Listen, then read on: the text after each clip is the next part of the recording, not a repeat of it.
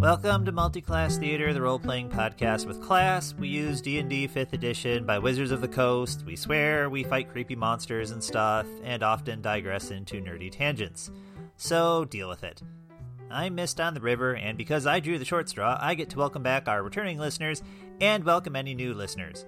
Although if you are a new listener, you're going to be fucking confused in about 2 minutes here, because this episode is bridging the gap between Season 3 and the official start of Season 4.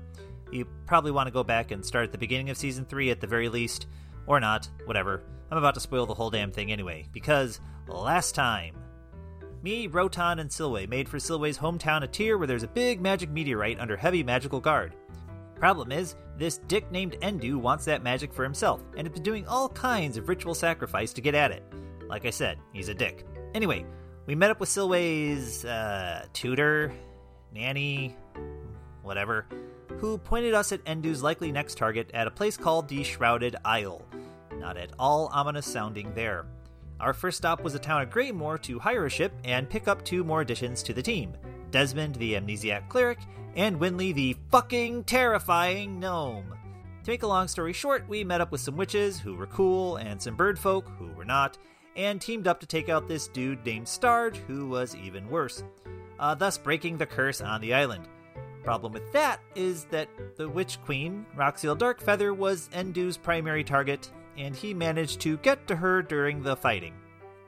And I got my paws on a powered-up fragment of the meteorite, dope, but it kinda removed the whole goddamn continent to another plane, less dope, which was apparently my patron's plan all along.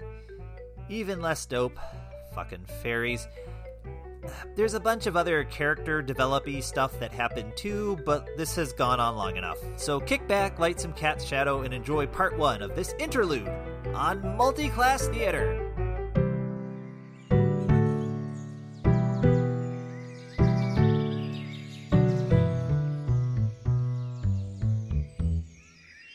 A month has passed since the events at Castle Starge, since the sun returned to the Shrouded Island. You've spent most of the time in High Moon, some time away in Kent, but mostly you've just rested, recovered from the long, dark journey that took you not only through the bowels of Castle Starge, but through the Shadow Realm itself. But days are better now, times are better. The sun continues to rise on the wrong side of the sky, which admittedly has taken some getting used to, but nature's resilient, if not anything else, and as you walk through the woods and the forest, they seem greener, more lush, more vibrant. The road to Edgerton was peaceful, tranquil. You spent night after night at campfires, telling stories, roasting marshmallows, sleeping at peace under the sky. This morning, you find yourselves entering the town of Edgerton. You have very limited experience of the towns and the settlements of the Shrouded Isle, but Edgerton reminds you of a city from home. It's large, it's bustling, with buildings crowding the sky. As you enter the main gate, you find yourselves in a expansive plaza. Ahead of you, there's a statue, or what once was a statue. It seems to have been pulled from the ground and lies in pieces on the cobblestone. As you ride closer, you see that it was once a statue of the Lord. There seem to be 2 gates out of this plaza. Beyond the gate to the left, you see a bustling market district filled with life, color, and carts and chatter of merchants and people. And to your right, you see a dour, run-down, crumbling neighborhood. People seem to mill about, but there doesn't seem to be any joy, any frivolity, for lack of a better word, any life. You take the left path. You cross through the markets, through a residential neighborhood, and you find yourselves in a noble district along the seashore. To your right, you see high ivory walls covered in ivy, beyond which you can see towers, stained glass, leaded glass, and in the center, what seems to be a very large clock. Your escort pauses in front of a building, steps from a promenade. The sign above it reads, "The Unmade Bed." Inside, you hear laughter. You hear the clank of mugs. You seem to be at the inn. You seem to be at your destination. What's the name of this tavern? The Unmade Bed. Great. Got good wonderful. feelings about this place already. I will say it looks very nice. Yeah, I was gonna say. The area you find yourselves in is very posh.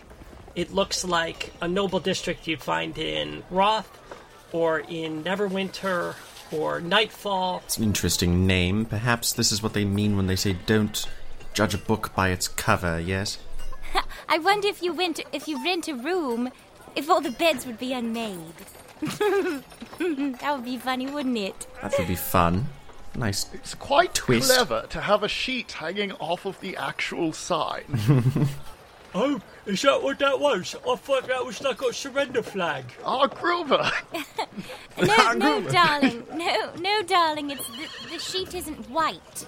You see, it's a wonderful cream color. Oh. Yeah. Or it's just dirty. Well, why don't we go in? To be honest, I'm quite hungry and I've run out of dried fruit.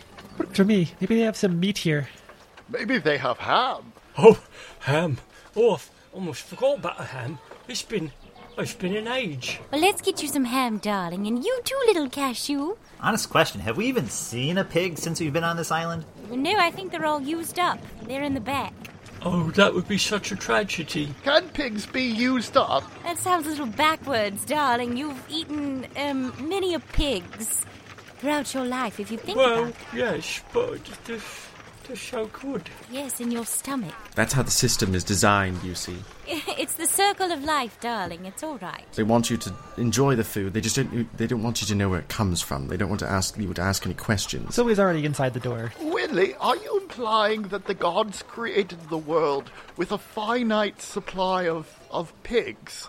Well, Because I don't think that's how it works, but upon reflection, I actually don't know where pigs come from. Well, when a mommy pig and a daddy pig love each other very much, they give each other a special kind of hug. Oh, so it works like humans then. I've never wanted to end a conversation more in my life. Let's go into this unmade bed. Zoe's already at the bar ordering ham. You walk into the inn, and it is very nice inside. Maybe not up to the standards of the finer posh clubs in Nightfall or Neverwinter or Roth, but it is very comfortable. It is wood-paneled. It seems to be decorated with a lot of memorabilia of Edgerton College. There are flags, there are various paintings of headmasters throughout the years. There are even some trophies that are dusty on a shelf behind the bar, and everyone in there seems to be middle-aged, sort of professorial, if you will. Oh, we're in that bar. Okay. Zoe's at the bar ordering ham. Oh, hello. Oh, we don't have ham. Sorry. You don't have ham. No, don't even know what it is. Oh Is dear. it some form of dog meat? So it's a wild pig. Do you know what pigs are? No, I don't have pigs. Never seen a pig. Please list me all the animals that you kill and serve here. it's a strange way to phrase it. That's just sort of... I know, we've got cows. You like them? They're big. They got hooves. They make a moo sound. Are we not sure which one's being the idiot here? I'm not. God damn. All right, cow. Cow sounds great. Winley climbs on the bar stool right next to Zoe, ushering in Cashew and Gruber. Did you say you're ordering ham? I think Gruber would love some. I have bad news, Gruber.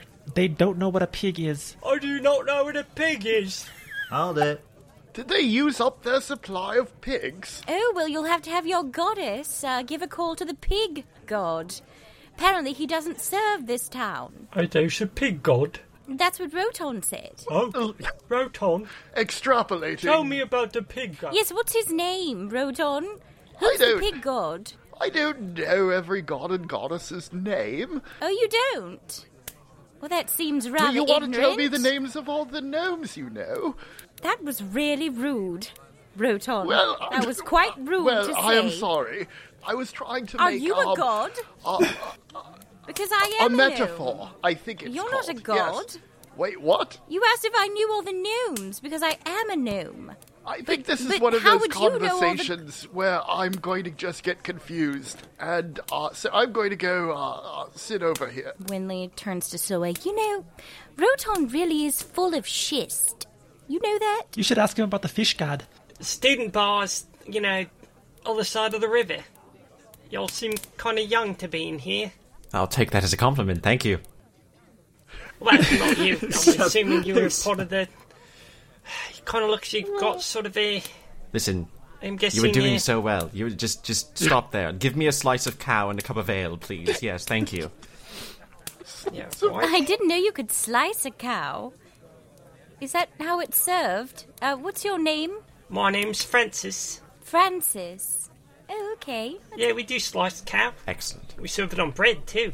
Oh, even better. Well, yeah, get Desi one of those. Yeah, it's called a sandwich. Interesting. Fascinating. I learn new things every day. Is this like some sort of, school prank? You're yanking my chain? Which side of this is the prank? I mean... Look, there's a booth over there. Why don't you go, sit down or do whatever, and I'll send Norman over with your food. All right. Right out? And drinks. Don't forget drinks. Yeah, okay, drinks as well. So you find yourselves in a circular booth in the corner. Above you are paintings of students throwing a ball around in a large stadium with hundreds of cheering fans. After a few minutes, a short, thin, you're not sure if boy or man, maybe teenager, comes kind of shambling towards you. His skin is ashen, his hair white, his eyes are bloodshot. Oh, hello, my name's Norman. I've got your drinks. Rotan. Your Rotan sense starts tingling. Okay. And you are 100% certain that Norman is undead. He puts his hands on his hammers and he says, "Excuse me, sir. Are you perchance life challenged?" Oh, yes. Oh, thank you for notice. No, yes, I am. That's a clever way to put it. I've never heard it said quite like that. I'm in fact reborn, so to speak. So you are saying you are dead? Yes, I suppose I am. That might be a problem. Are you evil? I don't think so. Oh, okay. I just serve sandwiches and I clean the place up after hours. I don't think there's anything evil about that. I hope not. Do you, clean the place up in a sinister way? I like to sing. Roton, not everyone's life is your business. Yeah, be cool, man.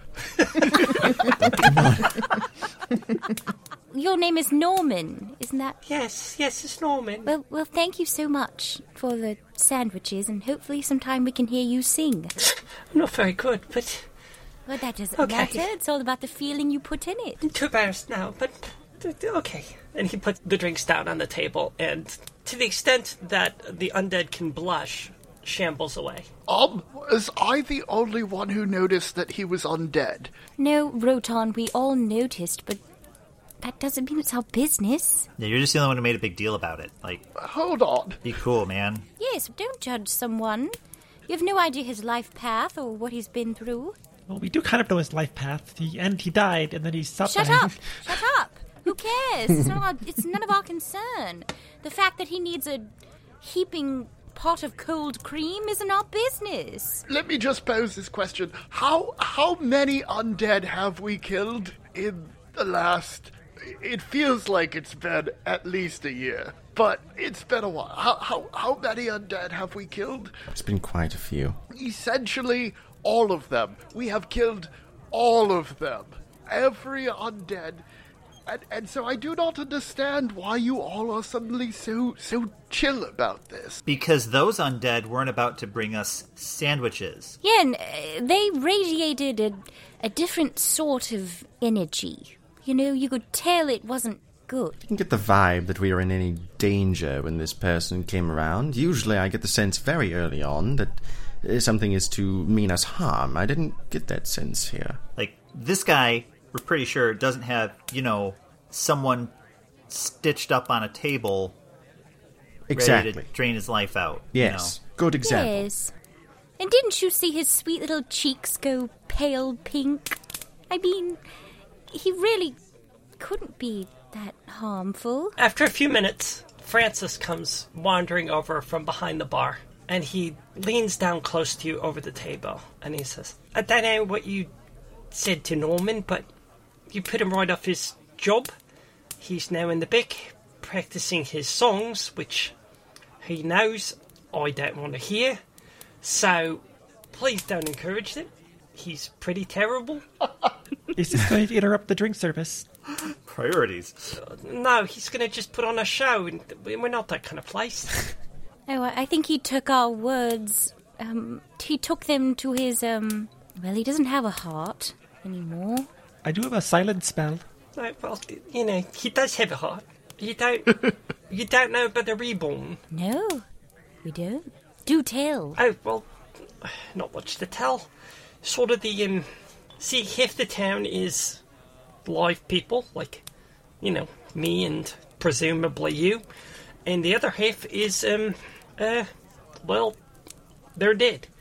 And, they've sort of always been here, so town's kind of divided in half. And they kind of do their thing, and we do our thing, and, occasionally some people mix, but, it's just sort of the way it is. And how long has this situation been going on? I don't know, a couple 100 years, I suppose. Oh, well. Interesting. Oh, so not a recent. No, nothing recent. I mean, except for the whole sun coming back thing, that was kind of... Didn't expect that to happen. But, beyond that, things don't really change around here. Interesting. This is the first we've seen of these reborn. We've been here for a couple of months or so. Haven't seen this in any other parts of the island. Is it localized? Is it only this town? Don't know about the south, but yeah, no, don't have much north. At least not that I've heard. Don't much get outside. It's kind of dangerous out there. Besides, I've got my business to run. Don't really travel, so... So you all here to... I don't know, you going to school here? I mean, you look pretty young. And he points at you, Selway. Diplomatic envoy, as she chugs the rest of her beer. Diplomatic envoy from who? From High Moon. He stands up and he looks down at his apron, which is stained. Sorry, should have put on something better. Would you like some, well, you've got a best cow. I've got some muffins. Oh, I'd love a muffin. Please. What flavour? Excuse me, what flavour? It's, bran. Oh, like a morning glory muffin. Don't know about that, but it's hearty. It'll get you going in the morning, I suppose. Well, we'll take the lot. We'll take all of them. Okay. Okay. And he goes rushing into the back to bring you out muffins. So he comes back with a platter of muffins. Farm to and fork. He's even laid out a linen napkin, a lace-trimmed doily, if you will, on the bottom of this tray, and arranged the muffins on them. He sets them down on the table. And he says, so, you're going to be needing a room, I suppose. Upstairs, we've got lovely suites, a couple of them. Seem to be unoccupied. Afraid you have to double up, but, if you don't mind that, I'd be honoured if you would stay here. No charge. Don't worry about the charge. I'll just, be honoured. I may say, the delegation from High Moon stayed here, which, I think the fair's fair, but... Sounds good. 3 rooms. Let's do it. Are the beds unmade? Oh, the sign, no, the beds are made. It's just a joke, my mum used to tease me about having an unmade bed, so I told her, one day I'm going to have a whole place of unmade beds. And so that's what I named it, the inn. I know, it's not very funny, but I think, it is between me and my mum. I'm sure she finds it hilarious. Well, she did, but she's dead now, so... Oh. Shit.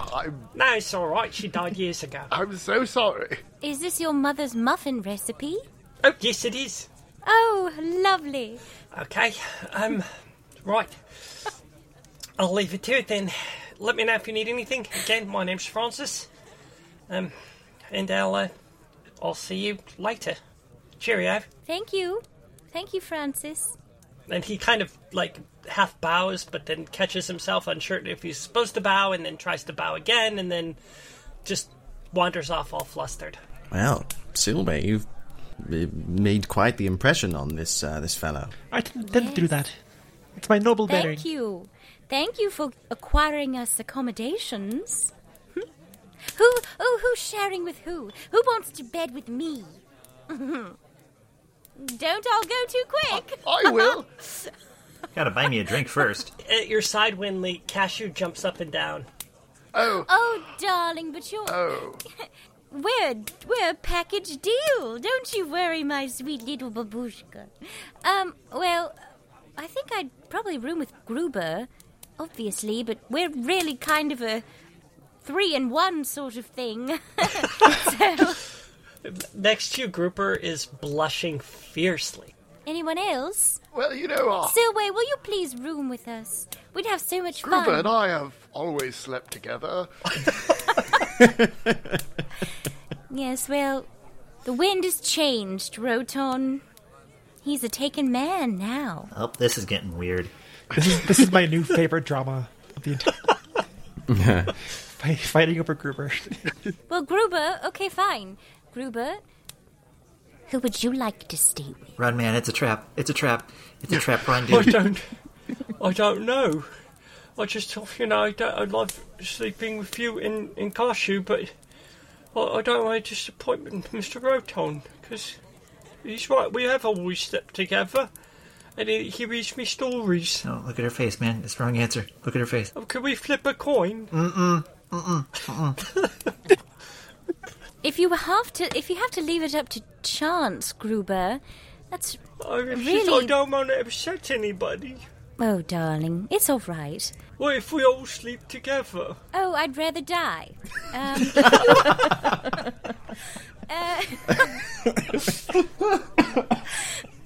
So, you know what? I think it would be so fun if Silwe, you and I had a girls' night, and Roton and Gruber can go and do, whatever bachelors do together. Sounds good to me. Is it okay if Cashew's with us, though? Is that all right? Does it still count as girls' night if there's a boy raccoon there? Well, let's just think of him as the baby. Works for me. Good. Well, Okay. Gruber, you have fun. Okay. He seems relieved, but also still anxious. I can't imagine why. Some time passes, your food arrives, and it's good cow. Best cow you've had in a while since you've been at High Moon, and they're vegetarians. So this would be the first cow you've had in a while. And several rounds of ale. It's almost as you finish your drinks, another round arrives, even without you asking. From time to time, people approach the entrance to the inn, and they peer inside, staring at you. And they whisper amongst themselves, and then they wander away, only to be replaced by different people doing the same thing.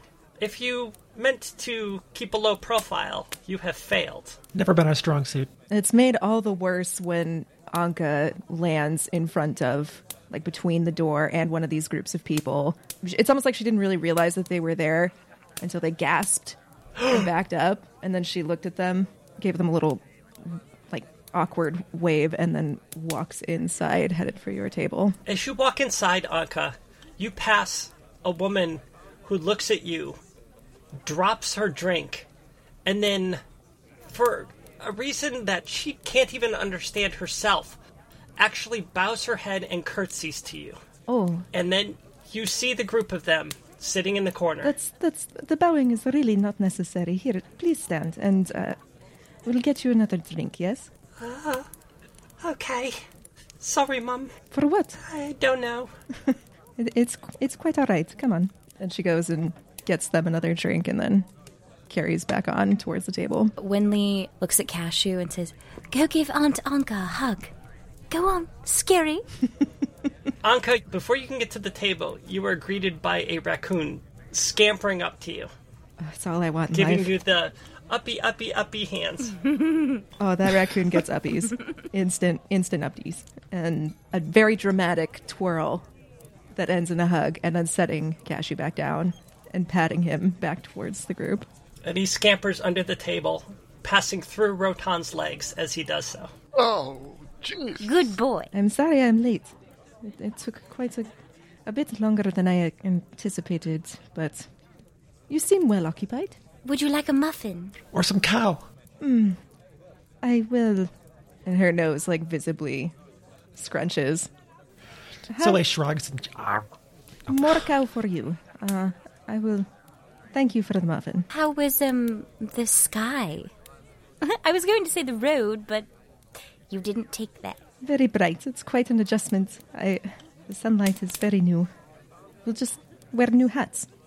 Extra wide brim. Anka, you settle in for a moment, catch up with your companions of this last couple months, and you still see, I guess even more so now that Anka is here, people crowding in the doorway, staring at you, whispering amongst themselves. When suddenly you hear a voice, "Come on, move aside, trying to get through." And a short, rotund man in glasses. He's wearing long black robes with orange trim and a matching orange scarf. He pushes his way through the crowd and stumbles up towards your table. You recognize him, cleaned up, as Philip. "I'm so glad I found you. Mr. Rotan, Mr. Bastard, Mr. Von Bastard. I didn't know you were here. I just heard you were here. Oh, I'm so happy you're here. I need your help." Oh, Philip. Oh, you remember me? How's the writing coming along? Well, that's... I understand academics love it when you ask that. It's complicated, but I need your help. I need your help, like, now. Yes. What seems to be the problem? I'll explain on the way, but, come on, there's no time to lose. Very well. And Rotan will get up and go to follow him. Does anyone want to go with Rotan? Sounds like fun, but you know what else sounds like fun? Sleeping. So I'll go with Rotan. Okay, Silway's gonna go with Rotan? Yes. Okay, so Silway, you and Rotan make your way out. The rest of you are gonna hang out with Anka. And at this moment, we split the party. We're gonna cut back and forth. First episode. Philip leads you out onto the street. As he walks, kind of half walks, half jogs, but not well, and he's constantly pulling up the hem of his robes that he's threatening to step on with each step. Come on, hurry up! Follow me! I don't have much time. Yes, Philip. We're coming as fast as we can. Okay, and he looks at you, Silly. It's like, is that all you have to wear? Why? What's going on? Never mind, it'll be fine. You have time to ask about my clothes, but not time to explain what's going on here? I'm just worried about I'm already under pressure, just please.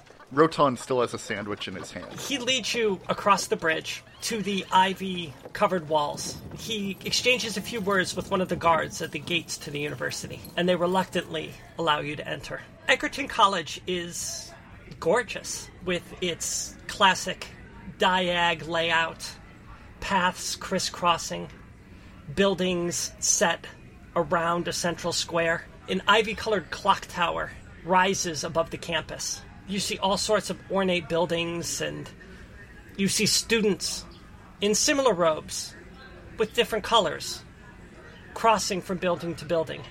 Some gathered on the lawn, studying, practicing spells. It's a very tranquil atmosphere. It's Leviosa, not... Philip leads you into one of the larger buildings. The interior is wood-paneled, ornately carved. He climbs several sets of stairs. By the time he gets to the third one, he's visibly out of breath. He's just a little further. Can you tell us now what we're doing here? And he stumbles forward through a set of double doors into a large oak-paneled room. Mike, what does this room look like? As you enter this lecture hall, there are some long tables set up at the back of the room that are filled with various trays of fruit and some carafes that are stamped Windy Coffee and some other boxes labeled Grey Bush Donuts. And you see there's other folks in the hall already who have helped themselves to this food, all provided by Philip at his own expense, of course. Down towards the front of the room, you can see 4 other folks who are kind of standing a little bit apart from everyone else, and you hear murmurs from people about this class or that study or things like that, and you can see some of those in attendance look fairly young and wide-eyed and eager, and some look like they haven't slept in about 4 to 6 years, and they seem to have even more food on their plates than everyone else. I guess Philip is going to start working his way towards the very front of the lecture hall. Come on, where's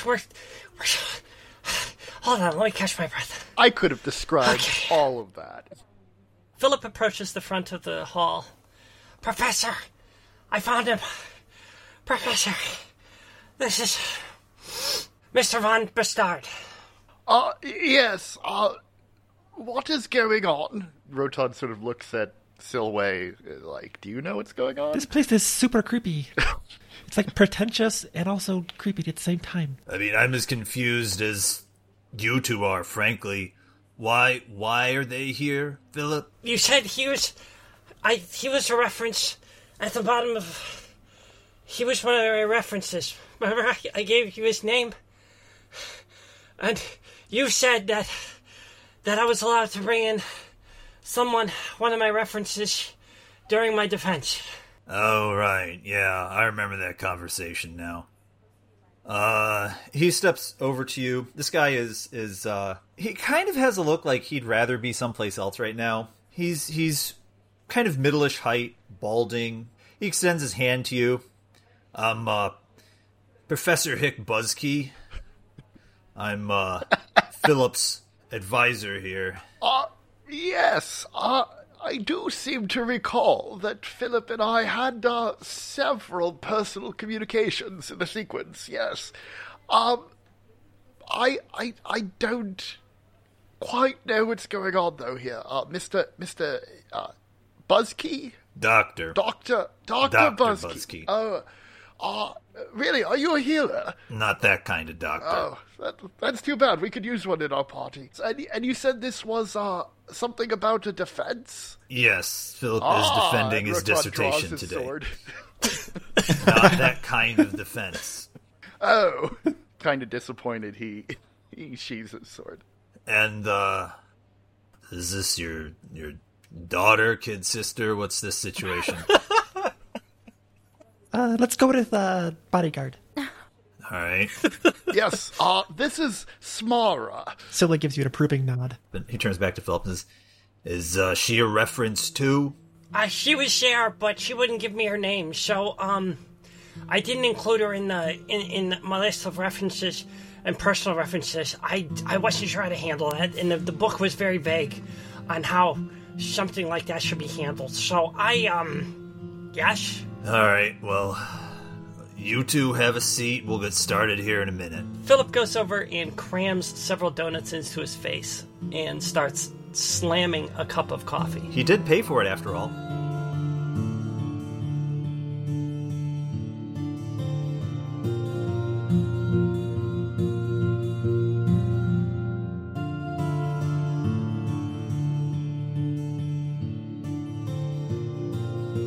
Desmond, Anka, Mist, and Winley. Some time passes as you enjoy a mug of ale and the relentless stares of the onlookers, when a slight but neatly dressed young man with a fine hat complete with feather pushes his way into the room and approaches your table, and he bows to you, Anka.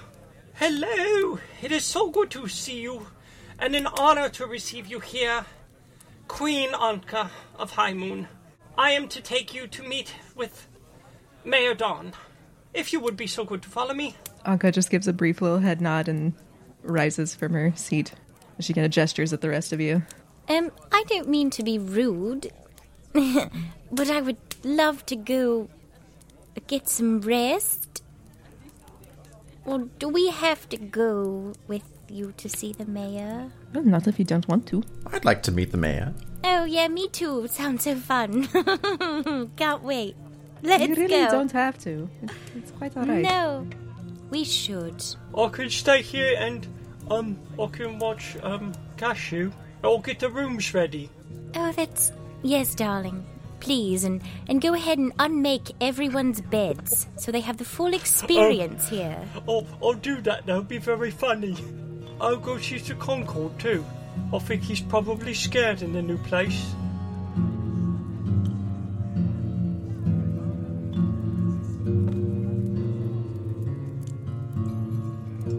The courier leads you out of the inn, across the bridge, away from the college, to a very fine-looking building with several columns and at least 2 flights of steps leading up to it. You enter the building, up another couple flights of stairs, and find yourselves at a grand office. He knocks, throws open the doors, and announces, "The Queen of High Moon and her entourage," and then steps aside for you to enter. You enter the room, and you're surprised as it seems to be filled with plants. It almost seems more like an atrium than it does an office. You actually find that you have to push branches aside to make your way down the middle to where the desk is at the opposite side. Anka, you are in the lead. You push your way through the branches, and as you're moving the branch to a large fern which stands at the end of the row, you reveal a desk, and standing behind the desk is a small woman with a very bright smile. And next to her, on the right, is a very tall, very proud looking bird. Aha, Queen Anka! It is so good to see you! And you look down at his foot, and you see that below the knee, it is a metal taloned claw. What? You have nothing to say to Akrataki? I was just so surprised to see you, that is all. Akrataki has that effect. I'm sorry, I should bow, right? That is truly not necessary. I have yet to really get used to it. No! You're queen! I should bow. Yes, you should. And he does this mock bow to you. I see you brought friends. I know you. Yes, hello. Good to see you. How are you? I couldn't be better. The small woman bows to you, but it is much more formal and much more not sarcastic. Anka's returned bow is equally as serious. Any sort of, we'll call it a diplomacy smile. That actually goes away, and it's a genuine greeting towards Mayor Dawn. Hello, I am Hyacinth Dawn. It's funny. My name has become ironic because now we have a Dawn, and we didn't before. But it's so good to meet you.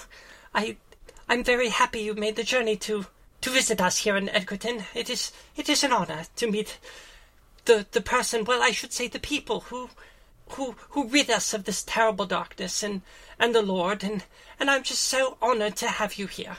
We are equally honored to be here, and thank you for hosting us for these talks. It is very important for how we move forward with the island. Yes, I couldn't agree more, and well, won't you all sit down, please? Do we see chairs, or is this... yeah. Oh, I forgot the chairs. Desmond sits on the floor. No, I'm just sorry. I just figured they were hidden by plants. No, there are in fact no chairs. Winley takes out a marshmallow cushion, puts it on the ground, and sits next to Desmond. The courier who brought you to the mayor's office suddenly appears carrying 2 chairs and sets one in front for you, Anka, and then looks between Mist and Desmond, and then walks over and sets one behind you, Desmond. Mist stares at the courier, giving a long look while he takes a very slow bite of sandwich. I'm sorry. I'll be right back. And he disappears once again into the plants and then comes back with another chair.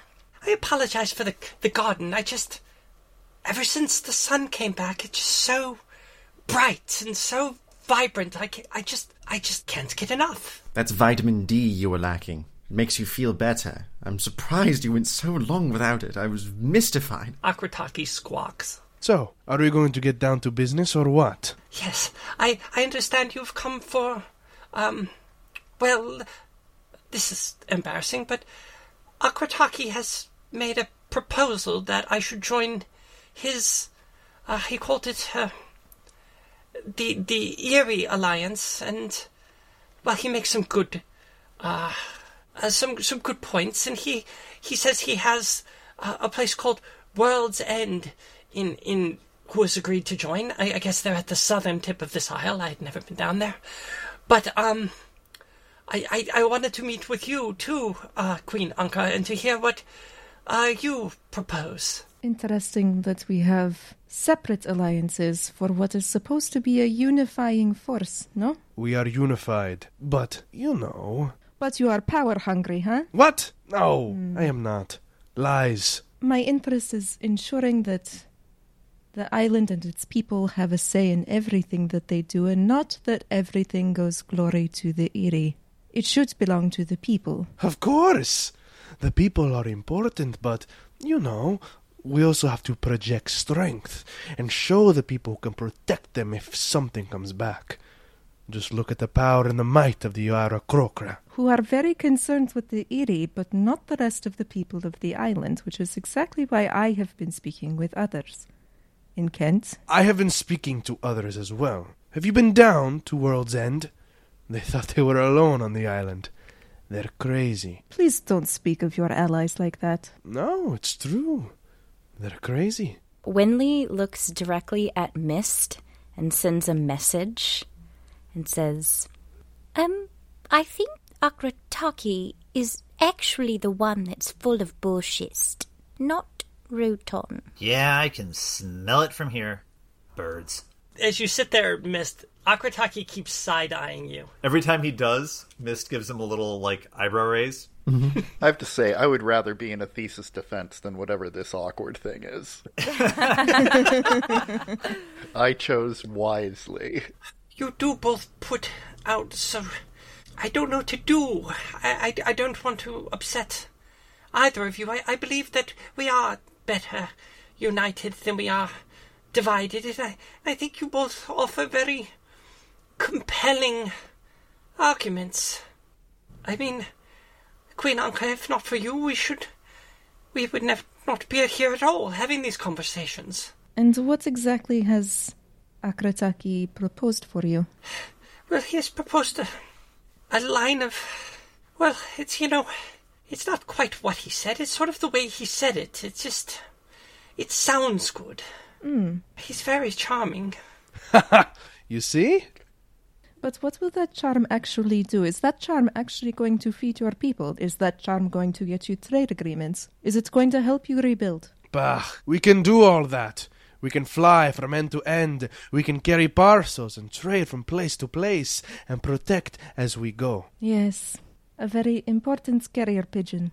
One that needed convincing to join this fight, if I do recall correctly, where my people led that particular charge. No, that is fake news. My vision is history. I was in it from the jump. So Cassie in this situation would burn this place to the ground immediately, having heard that.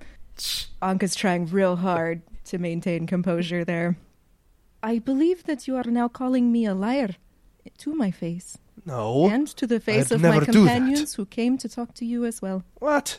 They were there. But they know. You just did. What? No, never. I'll tell you what. Maybe we can settle this another way. I am going to regret asking, but what is it that you are proposing? I'm proposing we can do this for the other people. Let them decide. We show them what we can offer. Have you heard of Scully? No. Oh, you do not know Scully? Of course not, because you do not know the people of Ergotin. It is their favorite sport. I propose you play me in the game of Scully to decide whose alliance wins. It'll be fun, and the people would love it, because you have to think of the people. I'm so sorry, this really isn't any of my business, but this sounds an awful lot like bed knobs and broomsticks, which I don't think is a very smart way to run a kingdom. No, I quite agree. This is not appropriate. See, you do not know this because you're new. The most important part of being a leader is to entertain your people. There's visible shift in her position. I haven't been around very long, and my memory is Swiss cheese, but I don't think that that's accurate. That does not sound true. But it is a good idea, no? No, the difference is that this guy actually fought in the... Let's pop some good quotes on that. Yeah, no, you're right. This guy did actually fight, but everything else is stinking, okay? I mean, he got his ass kicked, but he was in the fight. And now he has bone spurs. I left my leg on that battlefield so this land could be free. My mother died so that this land could be free. And you would have us staking the fate of the island and its people on a game. That is how little you value this. No, it's... You are not taking this seriously at all. Why on earth should we leave this to you? Because I will show you what my Eri can do. I've seen what your Eri can do. Bah, what do you know? I'm not talking to you anymore. Miss Mayor, we will show you. In the game your people love, how strong the Eri are. So that if somebody ever does threaten this island, we just challenge them to a game of Scully, and then the birds win. Is that the... What? No, that's dumb. Well, this is as silly as that. This is to prove a point. Otherwise what? You just want to fight? I don't think so. We don't need to fight. Fight? What have we walked into, Who said Anka? anything about fighting? Anka, what's happening? Are you threatening me? No, I am not threatening you. It would be fun. To fight? To show our strength and power. Eh, Cat? I know you want a piece of me. Mist, don't. The thesis defense had donuts, too. Mist, I can see the fur on the back of your neck standing up. Don't do it. Mayor, are you seriously considering this as an option? I don't know if or how much it would influence my decision, but it would be fun, and I think the people would like it. Things have been rather dreary around here, and the Reborn Quarter's they've been having a hard go of it. It was, I guess, much easier when it was dark and gloomy, and maybe this would lift their spirits. So, I don't know. This is such a big decision. Is our boat built yet? I really wish we could see Cassie's face right now. What you need to do is bring Silway along to your diplomatic discussions. Yes. Really speeds them along. Just jump right to Regicide and...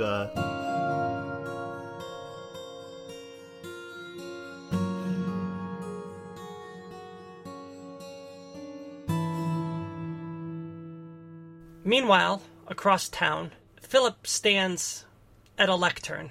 There is a fairly lengthy leather book in front of him. He is visibly sweating and mopping at his already wet brow with an orange and black handkerchief. Ahead of him, the committee has gathered in their seats. So, here's how we're going to do this.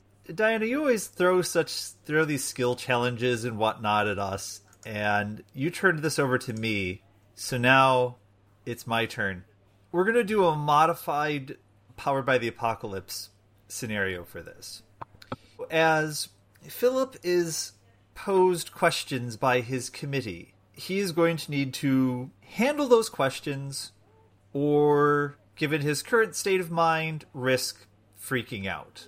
With each question, Philip can choose one of a few different moves that he can make. He can attempt to cite the literature. He can trust the process, where he is, in fact, he is a doctoral candidate at this point. He has been through a lot of coursework and has been working this project on his own for quite some time. And he can use that experience to mount his response. He can redirect, where he tries to point to a less problematic portion of his dissertation, or he can accept the critique, basically suck it up, and recognize that the combined experience of the committee exceeds his own, and they may actually be right about some things. All of these different options are basically resolved by rolling 2d6, and explaining what Philip is trying to do.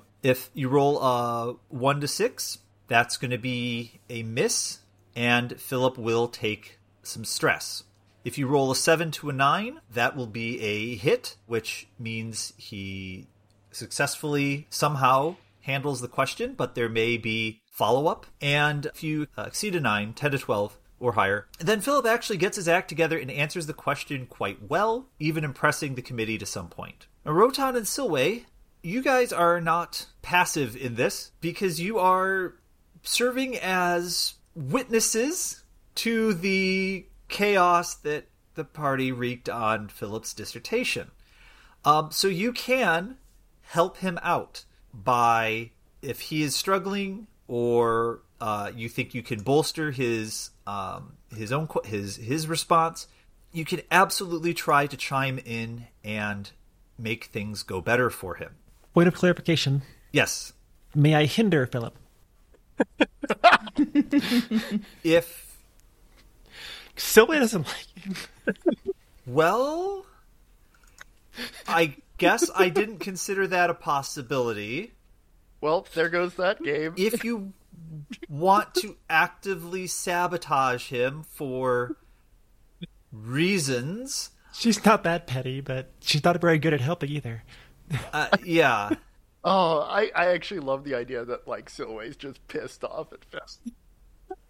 I guess if you were to try to help him and failed on the help roll, you could inflict... Let's go with that. Okay. I'll leave that as a player choice as opposed to an automatic... I think it would be very easy for the committee to just kind of dismiss anything you say. Okay. So the goal here is that Philip needs to successfully fend off 5 questions, not counting follow-ups, before taking 5 stress. So it's like a skill challenge, Diana. All right, Philip. So, this is highly unorthodox to have members of the public in a closed-door session, but I understand you have some particular insights into the events surrounding Philip's fieldwork. So I guess you can offer those as appropriate, but please remember Philip does need to speak for himself. You, Philip, also remember that you need to speak for yourself here. I'm going to pass the first question to Professor Leon Cornwall from the History Department. Professor Cornwall, where would you like us to start? Professor Cornwall rises from his seat, and he's a very sharp, very smartly dressed individual with neat, short white hair. Philip, would you mind giving us some insight as to why the Knolls chose the Eric Hokren Temple to reside in? I think he is going to cite the literature. He believes that he's gonna cite the literature. So let's see what he rolls. 8. Okay, that is a hit. What literature does he cite? What other resource does he refer to address this question? So you'll remember in Glaxar's Mini Monsters, they talked about the Knolls being a very sort of scavenging sort of band of sort of treasure hunters and seekers. And so I think that it's very obvious that the Knolls were looking for some place to strike. And so in the field work, it was not so much my idea, but sort of part of the Knolls' natural instincts to go and find a place that they could pillage and make their new home and their new den. So really, I was relying on my information that I learned in Glaxar's Many Monsters. I think it's somewhere towards the back of the book, maybe pages 72 to 74, on the behavior of Knolls. Rotan raises his hand.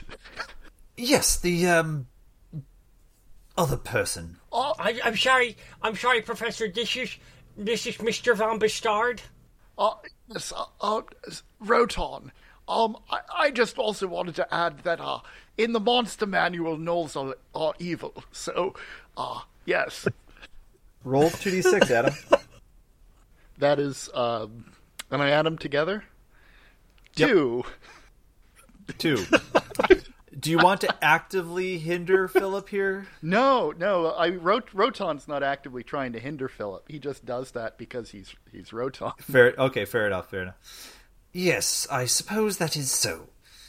But it's a satisfactory answer, I think. And he sits back down. Oh, phew. Thanks, Roton. I totally forgot about the monster manual. That's a good resource. 1 question, 0 stress. I bet they haven't even read the monster manual. All right. Thank you, Professor Cornwall. Next, I'd like to invite Professor Tom Horton from the Behavioral Studies Department to ask a question. Yes. Philip, and assorted guests, I'm curious why you thought it would be a good idea to disguise yourself as a gnoll to observe their behavior, when it seems like taking the position of a leader within the tribe might change their behavior pattern in and of itself. I'm going to redirect that one. 6. Ooh. So you see, I thought that, well, the best place to observe all aspects of the ongoings and the anthropomorphical rituals of the gnolls was from a place that I could see all aspects, because if I was just a lonely grunt, I would have just gone out and gotten firewood and had to hunt sheep. I see. So to be fair, their behavior was much more greatly altered when we slaughtered them all. Roll 2d6, Silway. The 4. Do you want to hinder him? Do you want to actively sabotage him with that? I think she's trying to help. She's pointing out the ludicrousness of this whole thing. Yes, certainly their deaths would influence their behavior. But of course it would cease their behavior because they're dead now. Yes. I want to interject that their deaths were not intentional, nor was that part of the study. No, I did intend it, actually. They were also extremely painful deaths. Nothing painless about them. And loud. And loud, yes. But they didn't suffer. No, they suffered. Now I'm hindering. I just feel like there are better ways to investigate a culture than to essentially put on a giant mascot uniform and parade as one of them.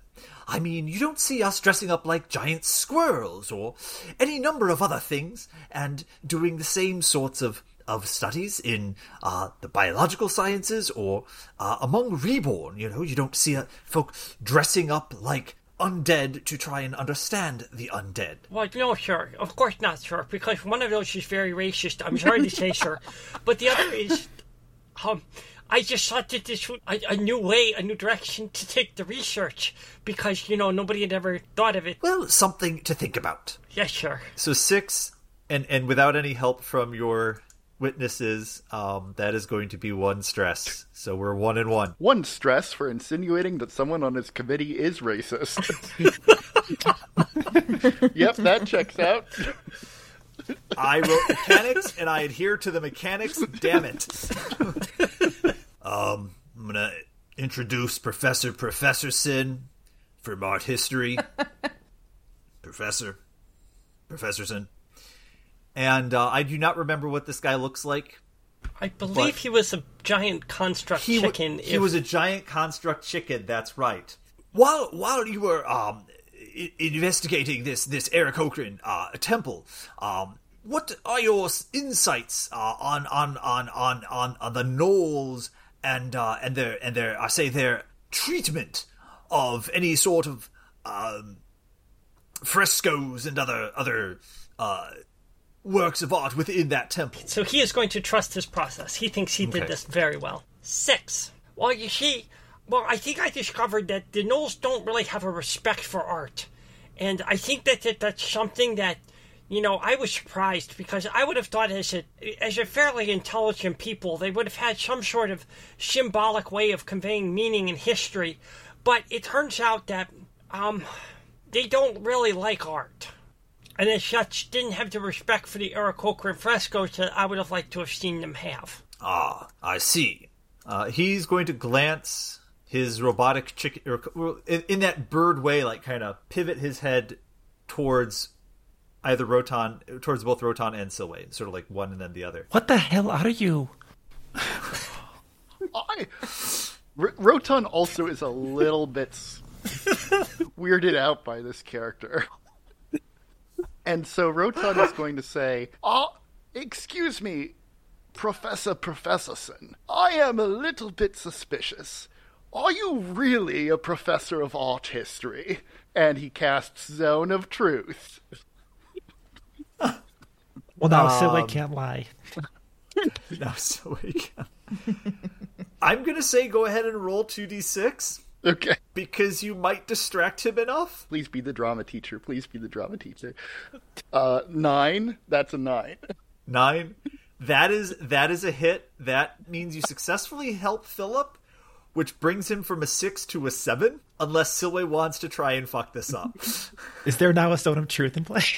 There is. There is a Zone of Truth in place. You do have to roll a save. I choose to fail my save. Of course. And as you recall with the Zone of Truth, you're not compelled to tell the truth, but you can't lie. That's true. You can always say nothing. Yes. Can we go back to the part where you're a giant mechanical chicken? Is that no, he's not a chicken. He's a construct. Isn't a construct just a robot? I don't know what the word is. It's like a metal construct. Yes, he's a metal construct. And it's a chicken. Yes. Roll 2d6. He's the head of the department. Roll 2d6 the way. It's absurd. This whole thing is absurd. I rolled a 7. You don't actively hinder. Somehow, Professor Professorson seems like he gets these sorts of questions all the time, being a chicken construct, and doesn't really seem to take offense. It's just kind of like, yeah, it is what it is. He sits back down, squawks a bit as he does so, and Philip is now 2 successes and 1 stress.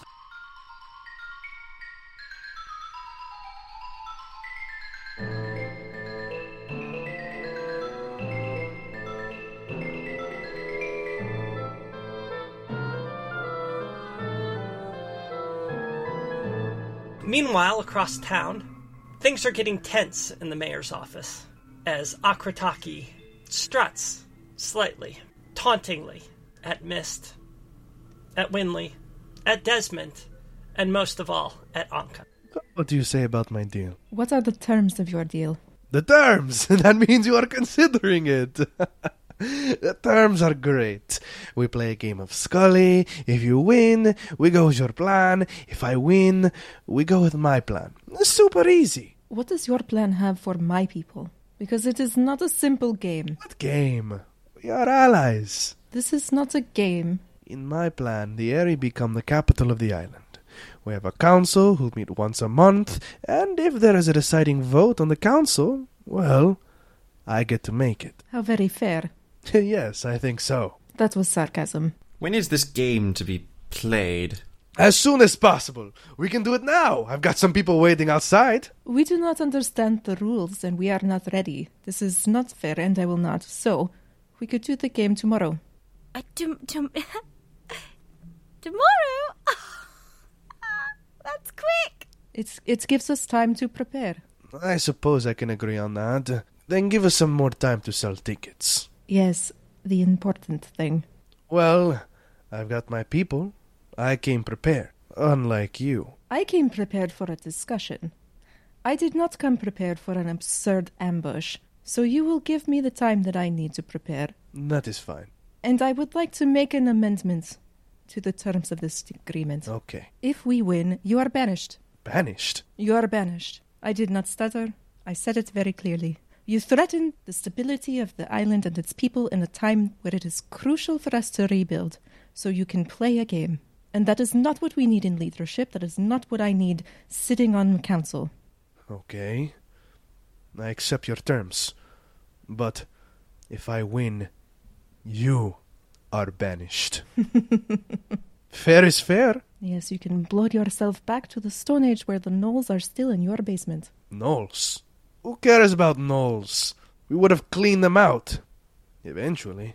Oh, you would have, except that we already did. In your own home. Yes, tomorrow you will bring your people. Or are these your people? I will have the people that I need. I didn't like that tone. I really didn't. I'm sorry, little girl. I didn't mean to offend you, but this is grown-up talk. You will not insult my companion again and live.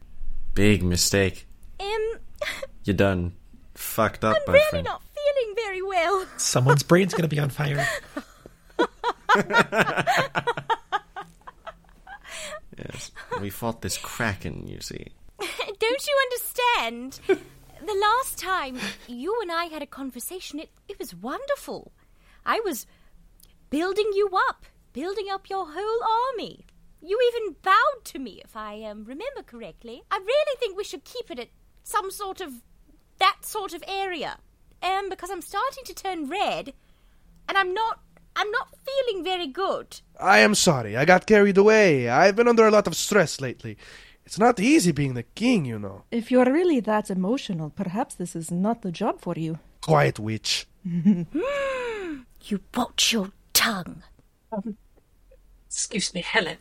I think maybe tensions are running a little high, and maybe it would make the most sense if we take the night and we sleep on it, and we can gather tomorrow morning and we can have a nice breakfast, and then maybe we can decide from there. And if you want, then we can play the game and decide it that way. Or if you come up with a different plan, then maybe we'll go that way. Is that good for everyone? And she looks between Anka and Akrataki. Anka's gonna hard stare Akrataki until he speaks first. I actually wanna roll and intimidate on that. All right, let's do that. Can I assist? Sure. Intimidate with advantage. Mist produces another sandwich from his pocket, stares at Akrataki, and makes sure to bare all of his fangs as he takes another bite. That's gonna be a 23. Yeah. All right. I'll oppose it, but I don't think he's gonna. Nope. Yes, no, it's fine. Tomorrow is fine, okay? Anka breaks her stare down with him, and her expression softens considerably when she's looking at the mayor. Yes, that's a very reasonable plan, thank you. Okay, then, shall we meet here tomorrow? Sun up, or... Well, we do have the big clock, so how about 10:30? That should give everyone some time. Perfect. And thank you for being the voice of reason. Oh, no, and thank you, Queen Anka, for all that you've done. You have saved us. Yes, we did. Yes. We, and she gestures at her friends behind her, did. We only did what was right. Winley cast prestidigitation in the form of an odd odor right at Akrataki's beak, eyes, and it's like this putrid, sulfuric sort of smell. What's wrong? You look like you've smelled something icky. No, it's fine. It's just... I must go speak with my lieutenants. I shall see you in the morning. Anka's gonna give Winley the knuckle bones. We're gonna nux it out. Good one. Yes. That guy forgets his little art pieces that venerate gnomes. I'm going to remind him of the ones that make him fear Tabashi. I think we need to remind Akrataki of his past and of the past of his people. I mean, that's kind of what I was going for. I don't wish to take up any more of your time, and I'm sure you have some things to discuss, and I don't need to hear all the details. Yes, that's quite all right. Feel free to use my office if you'd like and discuss things. I will just be over there. And she kind of bows her head again and shuffles off through a door at the rear of the office into another chamber. Wait, who knows how to play this dumb game? Yes, I was going to inquire as Not to what me. the rules of this game are as well. Yes, and as we only have one day to prepare, Anka, are we going to have a wonderful horde of witches help? Yes, perhaps we will. Are we going to have to go get Stabbo and Smasho? Yes, we should return to the inn. Perhaps there's a coach. Oh, at the university, yes. Someone that could offer us guidance or something. Yes, in hopes that he hasn't already given it to Akrataki. That would be rather sad. But since everyone here really likes it, there should be more than just him that can help. This calls for Silway. We need to go get her. The group of you exit the mayor's office on your way back to the inn. And as you're doing so, you see Akrataki standing off to the side under a tree. And he is talking with 3 other Aarakocra. The third you don't recognize, Anka. But 2 of them you recognize as Ravermick and Lonnie. Don't make me kill my own one-shot character. I'm cool with it. And the third is a shorter, more slender Aarakocra, whose feathers seem to form a sort of almost faux hawk on top of her head. And the blacks around her eyes almost look like eyeliner. And they glare at you as you walk past, cross the bridge, and return to the inn.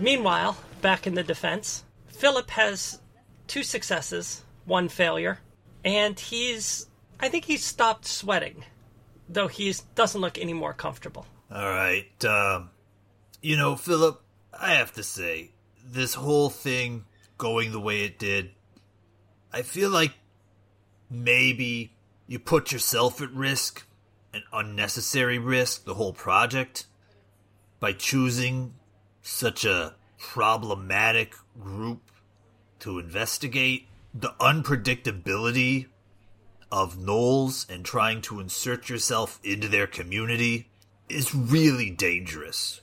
Like, from a not getting yourself killed standpoint. What would you do differently? Rotan raises his hand. Bastard guy. Von Bastarda. Yes, it just struck me that would have been a good question to ask several years ago. And not right now.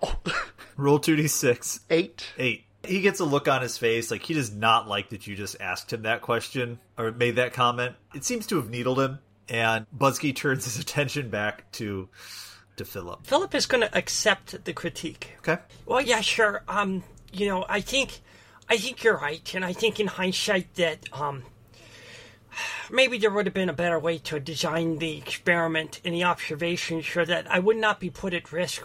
But at the same time, isn't risk inherent to everything we do? Isn't our lives as sort of wizards and scientists, isn't there inherent risk in all of it? And, if I can do something and put myself at risk so that others don't have to, I think that's my duty as a wizard to do so. Roll 2d6. That's a... Accepting the critique and one hell of a redirect. 7 is... 7. Okay, +1 from Rotan's little comment. Philip, you're feeling better about this. You're like, you know what? I think I can do this. That was a confident answer. You can clear that stress. You're now at 2 and 0. At least you're taking the responsibility seriously. Rotan turns to Silway. He was probably on sabbatical at the time, and that's why he didn't ask the question. I mean, the real risk was getting stabbed in the face by adventurers, not the gnolls. That's true. Should we bring that up? We should, yes. We should. I mean, the real risk, of course, was, getting stabbed in the face by adventurers. He came this close. He really did. Professor Cornwall rises again. Yes, well, speaking of conflicts, what can you tell me about the history between Aarakocra and the gnolls on the Shrouded Isle? How much contact have they had before the present day inhabitation? He's going to cite the literature. 6. Well, sure, I'm going to go to, if you remember, sir, in Rasmussen's Claw and all that claws, the history of the Aarakocra. God damn it, Mike. Sorry. The history of the Aarakocra. You see that he talks specifically about that the Aarakocra used to hunt the gnolls for sport. They didn't really like the taste of their meat because they said it was a little gamey. I don't think the gnolls like that, sir. And I don't think that when they talked about the Aarakocra, they talked about that with great fear, but not really respect. They thought they were a bunch of, well, bad birds, sir. Bad birds. I see. He glances at Silwe and Rotan. I mean, they weren't the kindest birds. They did threaten us a few times. But now they're our allies, I guess, maybe. Roll it. Oh, roll the 4. Go figure. Silwe's unhelpful in a social situation. Cornwall seems to frown a little bit and sits back down. He starts scribbling something down in his notebook. Oh, that's not good. Philip, you're going to go ahead and take 1 stress there. Professor Horton rises. Oh, yes. Philip, what ritual would you say you observed among the gnolls that was the most surprising to you? Okay, I guess he's going to trust the process. Ooh, 12. That is going to go well. So, sure, apparently the gnolls' mating rituals are a lot more intense than we thought they were. They involved a series of elaborate... Well, first they would create this area. It was kind of like a ring of bones. And then they would get in the ring and they would do this dance that we kind of always associated with birds, but the gnolls did it too. And then they started howling, and they would keep doing it for I swear, I think I saw one do that for like a day. And even when like a giant spider tried to fight him, he wouldn't leave the ring or stop his howling. He just killed the spider, and then he started using the body as a drum because it was like a metal spider. And then, like, eventually, while there wasn't really a mate that came, he just got tired and he kind of passed out. But it was pretty cool to watch. Silwe cast silence on Philip. Meanwhile, Mike has just died off camera. Horton starts scribbling notes, but like more of like I'm gonna remember this one for later, in that sort of fashion. He seems quite pleased with that response, and you're gonna get +1 to the next question because that felt good. That was like, all right, I actually do know something. Silwe gives him a significant glance to make sure he's done talking, and then drops the silence spell. And I believe that brings our total to 3 and 1. Mm-hmm. Philip, I say, did you notice the gnolls making anything on their own? Or didn't see anything in here about gnoll craftsmanship? And I was wondering, what it is that they do make. He's going to redirect. Okay. 7. All right. Well, you see, sir, Professor Professorson, gnolls by nature are not very crafty. They're more scavengers. So they would mostly raid caravans and steal their weaponry and steal stuff like... Well, they didn't really use utensils like bowls. What they did, they would break them. They thought it was very funny to throw things against the wall until they broke. So in that sense, I guess they did craft games for themselves, but they didn't so much craft objects like, sort of you or I would, or sort of other intelligent species would, like, sort of the lizard people, or the bird people, or even the cat people. They were very much scavengers. I thank you for that insight. And he'll go ahead and have a sit down. And that brings us to 4 and 1. I'm sorry, I can't get over this. You're a metal chicken. Did someone build you? Like, for what purpose? What is going on right now? I was built to study art history, young miss. As a chicken. Well, what would you build? Macaw. I wouldn't study art history in the first place. It's a stupid, subject, but whatever.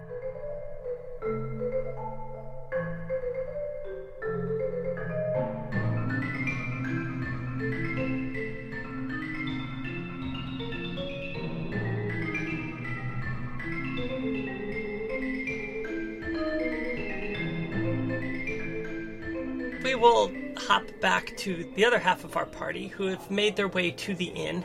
The afternoon is growing short. Evening is upon you, the sun is starting to go down, and people are beginning to gather in the tavern.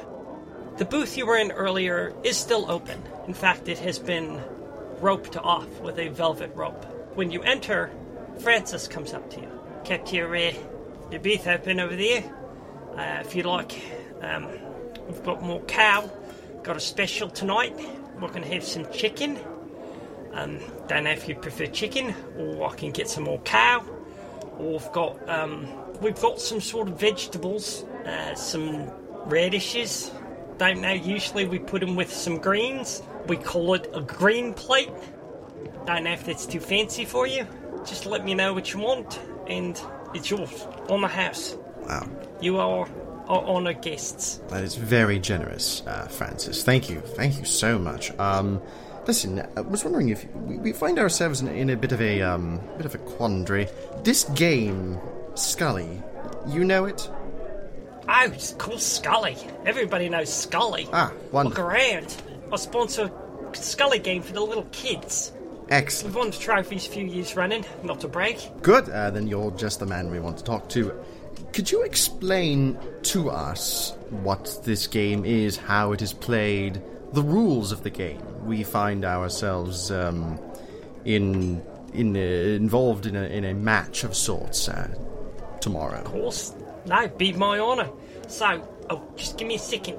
And he goes back behind the bar, and he pulls out a glove. It's like a leather glove, and it has little bits of metal on each one of the fingertips, and a metal plate on the palm. And he closes the fist, and when he opens it, it sparks ever so slightly. This is a Scully glove, kind of an old one. There's some better ones. But so, point of Scully is to take the ball and to score it in the goal. 2 goals at either end. And Scully glove helps you catch the ball, the Scully. Called the Scully because it kind of looks like a skull. Back in the old days, used to play it with a skull. Not so much these days, because, more civilised. Also, the Reborn had a thing about it. Naturally. Can I have a volunteer here? Won't hurt. Promise. Anyone volunteer? Don't mind if I do. Yes. Oh, okay, perfect. So, Scully glove, good thing about it is, can only use it every, 30 seconds, minute or so. Don't mean anything by this. He reaches out, and he touches you with the glove, and you are frozen in place. As if under a hold person spell. Okay. And you can still hear him, but you are frozen. So you see, you can do this every so often. You can kind of freeze the person in place. You can take the Scully from him. It's sort of, you don't want to be caught holding the Scully, because then you get frozen. So there's 4 on the side, and there's 2 gold keeps, but the gold keeps are just sort of these construct spiders, so you don't have to worry about them. But the idea is to put the Scully in the goal. Pretty simple. You can use spells as you do so. You could try to hinder your people, but if you get too egregious, and all of a sudden, Desmond, you pop out of it. Yes. If you get too aggressive, then the referee will call the penalty, and then you're frozen for 2 minutes. Oh.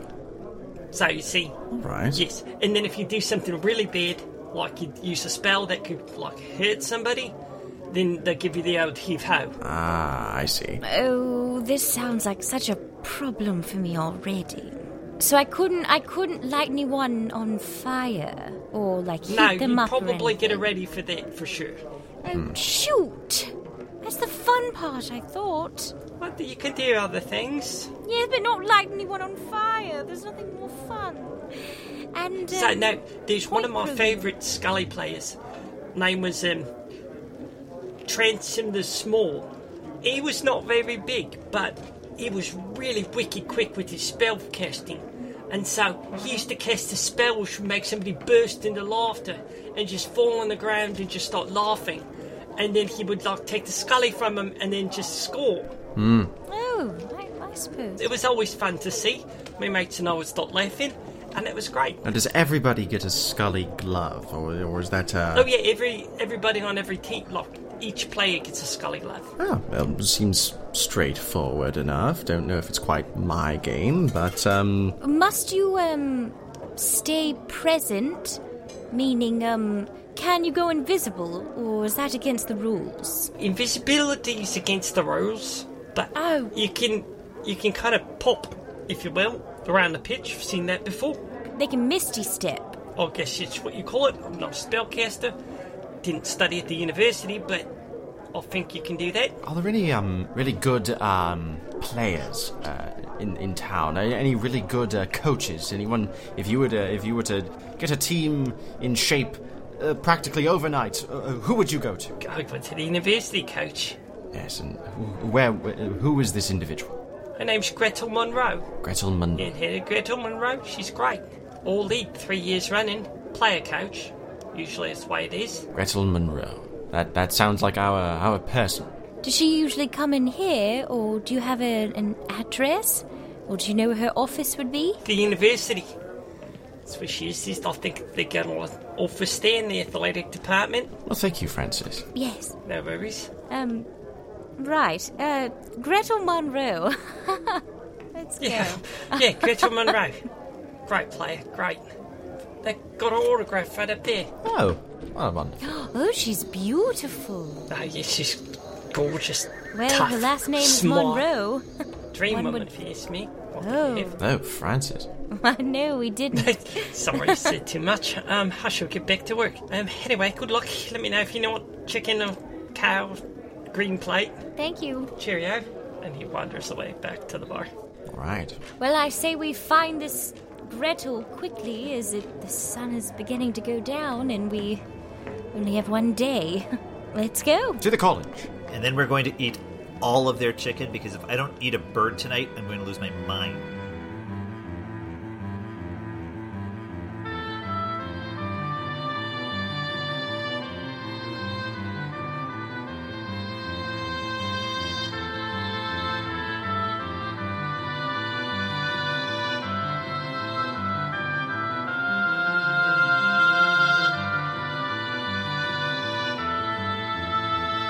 Let us jump back to the defense to finish that up, and perhaps we will have a reunion when this is all over. All right, Philip.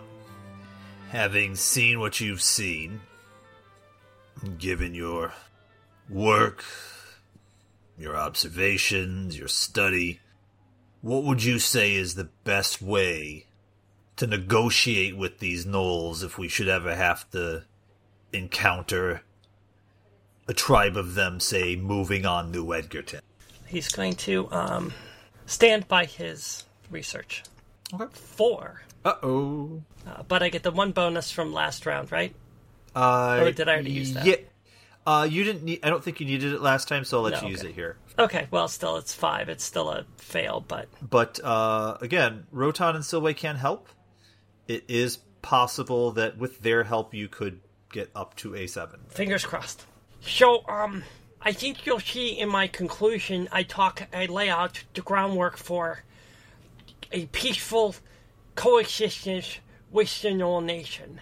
And I think that if we respect their love of meat and destruction, and perhaps give them a proper outlet so that they could both eat and destroy things, that I think we could achieve a sort of symbiosis with the gnolls. Well, who do you propose we let them destroy? Well, no, we give them I always thought that they could be sort of rehabilitated as sort of like a demolition crew. If you wanted to do destruction of a structure, you could call in the gnolls and just let them destroy things. And then from there you could, that would be their outlet. Rotan, how do you feel about negotiating and having peace with gnolls? If they're good gnolls... Are there good gnolls? Then that's fine. I don't think there are, no. I think they're all awful. We would destroy that, right? That's the proper response to an gnoll invasion of the city? I would think that, if the peace thing doesn't work out, you could always just call on someone like me or Silway here. Or maybe a whole bunch of us. And, yes, and we'd take care of your problem real quickly, yes. Was that helpful? Let's find out. I like that combined effort, so each of you roll 2d6. I rolled an see 8. what we get there. I rolled a 9. Buzzkey looks to Philip. Does that change your opinion of your, whatever these two are, change your view at all? heroes. We're humans, just so you know. Like, I know we're not giant robot chickens, but we're humans. Yes. I guess it does. I guess it's good to have a contingency plan and always plan for a worst case scenario if somehow the outlet and the diplomacy doesn't work. All right. Anyone else have anything, Cornwall? No, I'm quite done. All right, Horton. No, I think we've heard enough to make our decision. Professorson. All right, Philip, I'm going to ask you and your companions to go wait out in the hall, and we'll come get you in a little bit. We're going to have a chat, just the four of us. Okay, sure. And the combined panel of all of you, thank you for taking time out of your busy days and schedules to read my research and what I put forward you. And I just want to say thank you for your time. So I thank you. And he bows his head, and he turns, and he walks out of the room. Come on! Yeah, somebody's sitting there awkwardly, not sure what to do. Don't this way! Oh, I see. Yes. All right, sounds great. Grab a donut on the way out. They're good, and I paid a lot of money for those. Silway casts Misty Step however many times it takes to teleport out of the room instead of getting up and walking. Just for theatricality. You arrive in the hallway, and when you arrive out there, Philip is sitting on the ground in the hallway. His head is between his hands. You're so hard. I just hope that I worked so hard on that. I just worked so hard. Did we win? I can't tell if we win. I'm not sure what exactly is going on here still. I don't know either. It's up to them. My fate is in their hands. My fate is in their hands. Oh, my mother's going to kill me if this doesn't work. She's going to kill me. Really? Do they need some convincing, perhaps? No, I think you guys helped a lot. I really appreciate you coming. I don't know what I would have done without you. I don't think it would have gone as well. But it's up to them. We just have to wait. I think maybe I need some fresh air. I think that would be best. Will you come outside with me and get some fresh air? Well, yes. Weren't we supposed to be in like some sort of negotiations or something today? That might have been it.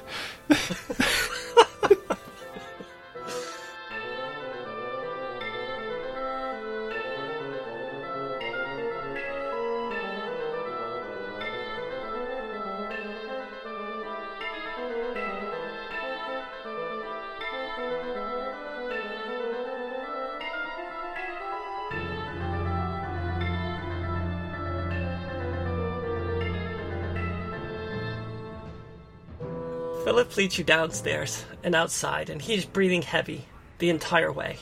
And he pushes outside and onto the green, and he slumps down next to a stone wall and continues breathing heavily.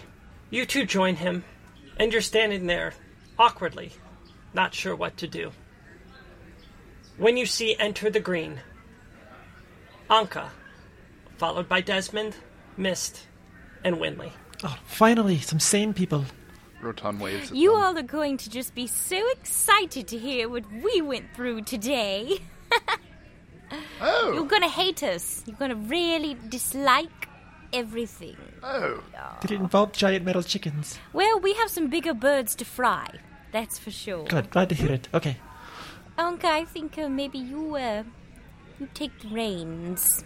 She kind of just stands there for a second, and it looks like she's trying not to scream, maybe a little bit, from frustration and a little bit of rage. Like, she's pale anyway, but she's got some flush in her cheeks. That bird has challenged us to a game for the fate of the island. A game. All right, I need a minute. And she's going to cast Private Sanctum just right there on the university green. On the quad. On the quad? Yeah. It's in the middle of everything. Just need a second to the quad. I need a spell like that. And she's going to beckon all of you in. Well, it's just beautiful in here and serene. I want to kill him. shit, my kind of girl. Kill who? Did you mean that literally or metaphorically? Oh, very literally, yeah. Oh, well, thanks for letting me know. But I think we can do better. What Akrataki has proposed in his generous wisdom is that we leave the people of this island in their dire rebuilding phase to chance. And that is not a leader. We do not need that sort of fuckery. So, I am wondering if we... Would he kill him? Yes? If we kill him, we would risk war. But if we take the Eyrie while we are playing, he has nowhere to go back to. Yes, Roton here. Then where will he go? I mean, it seems to me you said he will have nowhere to go back to, but he will still be here. And so that No. could potentially be problematic, I think. I thought we were killing him. And doesn't that also create the whole Why? war thing anyway? Well, if we win the game, part of the terms of the deal were that he would to be banished. So... Yes, but the other unfortunate part is if we do not win the game, then Anka is banished. We will win. I think so too. I've never wanted to heat up a piece of metal so much in my life. He'll have a true peg leg. But wouldn't attacking the Eyrie and seizing it also lead to war? Just like offing? I'm not saying don't do it. I'm just saying consequences. This Akrataki is a very unreasonable person. I fear that even if we were to win and he were to... He strikes me as the kind of person that if he were not to get his way, he would react in a irrational way. There's tension here on this island. I feel it. The people, now that Starge is gone, I feel as if they have been used to his rule for so long, and now that he's not here, conflict seems to be brewing under the surface, no matter what outcome of this game. The people do not want another Starge. They don't. And I feel like they could easily see that Akrataki and Starge are, well, unfortunately share many traits together. And if we show that, if we speak to the people of the Eyrie, I mean, just because you're in someone's cabinet doesn't mean you like them at all. Doesn't mean you want them to be there at all. It just happens to be that they have more money or more power. And it's not like Akrataki is smart at all. I mean, he's basing this off of a game, and if we show the people that, then, I mean, I think we have a fair chance. When you keep talking about a game, is that referring to, like, political maneuvering and backstabbing and secrets and infiltration? No, a quite literal game. Yes. Like with a ball and gloves. Like a children's game. But also that other thing. There's a Scully glove and a ball and spells and goalposts, and it's all quite fascinating. He wants to play a goddamn game of whatever sport for the future of the island? But if we show the people how stupid he is, how he is waging their lives and livelihood on a game with a ball and a fucking glove, I think we really have a chance. Anka has a chance to overthrow. I mean, I think it could work. To be fair, the mayor of New Edgerton didn't seem to get how dumb that is. So, what does that say about the people who, I presume, elected her? I actually don't know the civic process on this city, but I really was concerned for her well-being. She seemed to be like a puppet. Very timid. Lacked basically all of the qualities it takes to be a leader. I was very, very confused. Is there not one Maybe other she's person?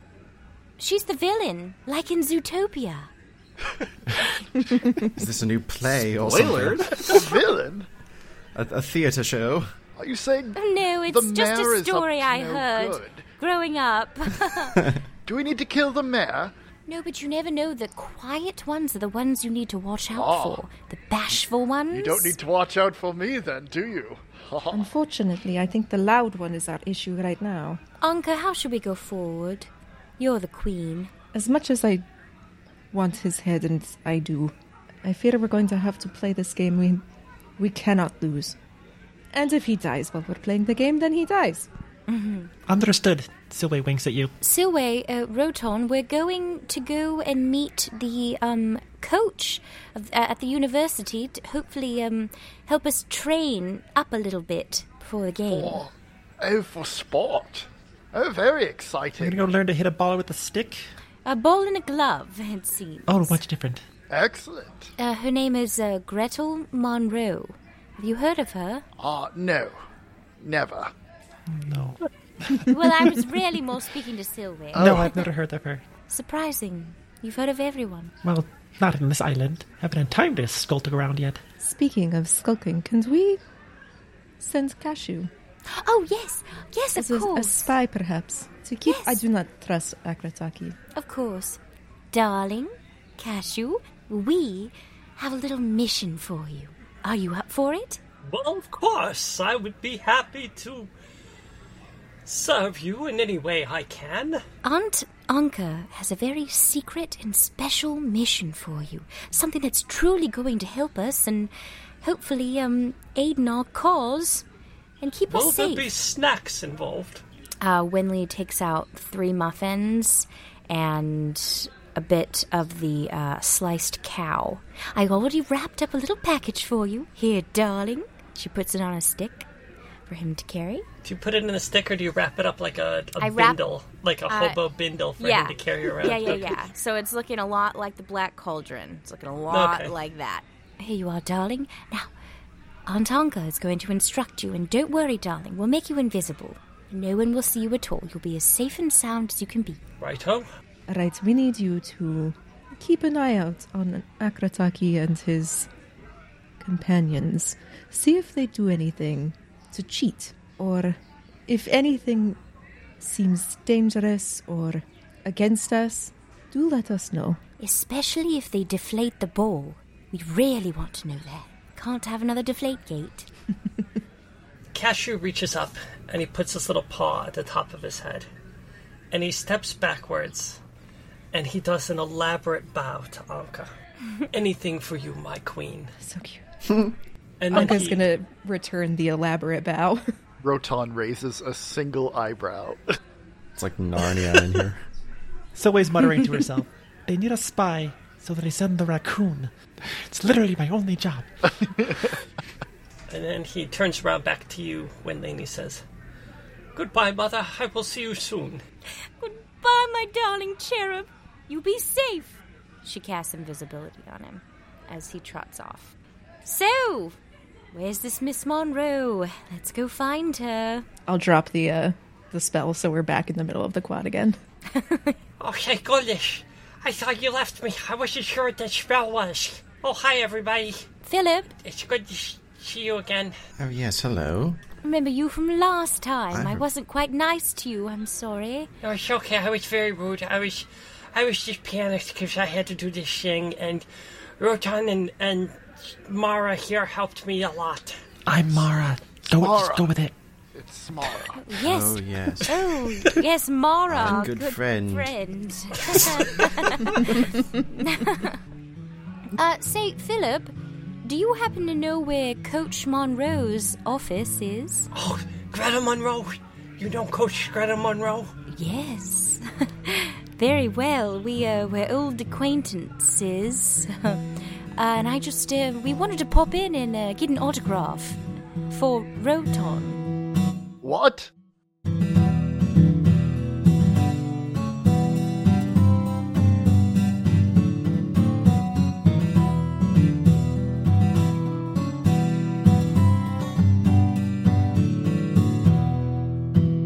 Didn't I tell you those bird people sucked? Yeah, so I guess we'll see if this Scully game is like a Mutant League rollerball Blood Bowl kind of thing, and find out just generally how completely fucked is an island where leadership is determined by a sporting event.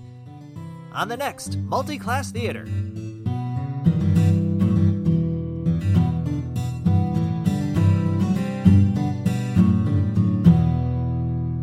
That was my favorite Roton what I have ever heard in my life. Just the timing of it. That's like number one. What?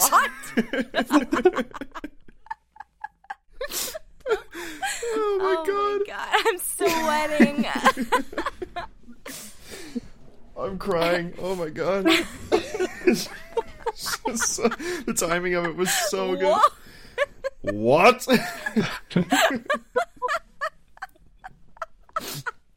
Oh my god.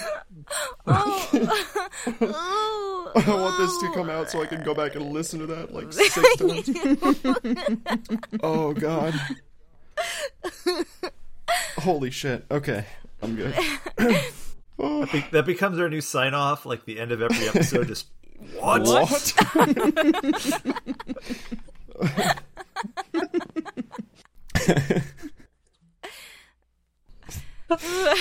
Oh my god. Funny thing is, I totally missed it because I was too busy talking. So I'll get to experience it the first time when I hear it. Yeah. I keep thinking of that scene in Parks and Rec with Ron Swanson with the eggs at the diner. Wait. I want all. I want to make sure you heard exactly what I said. What I said I'm was worried. All the bacon. all bacon and eggs you have. Give me all of the sliced cow. All of the muffins you have. Just bring me the cow, the whole and a knife, and I'll take On it. this and plate. I'll shave off what I want, and then. Hello! I bring greetings from the Vale. I am. God damn it! This is why I don't. Yo, do you know what that sound? Do you know what that sounded like? It's like when Miss Doubtfire. Yes. Puts her face in the cake, and she's like. Yes, that's why. This is why I usually don't leave the video on because I can't look at y'all. Oh god. I can send Cashew to retrieve them. Does Cashew know where we went? Cashew definitely knows. Cashew can smell them out though. Cashew knows Roton and Silway's smell. They'll just go back to the inn afterward. It is true. All raccoons have a sixth sense of where they can cause the most annoyance, and that will definitely be wherever Roton is. And Cashew would love nothing more.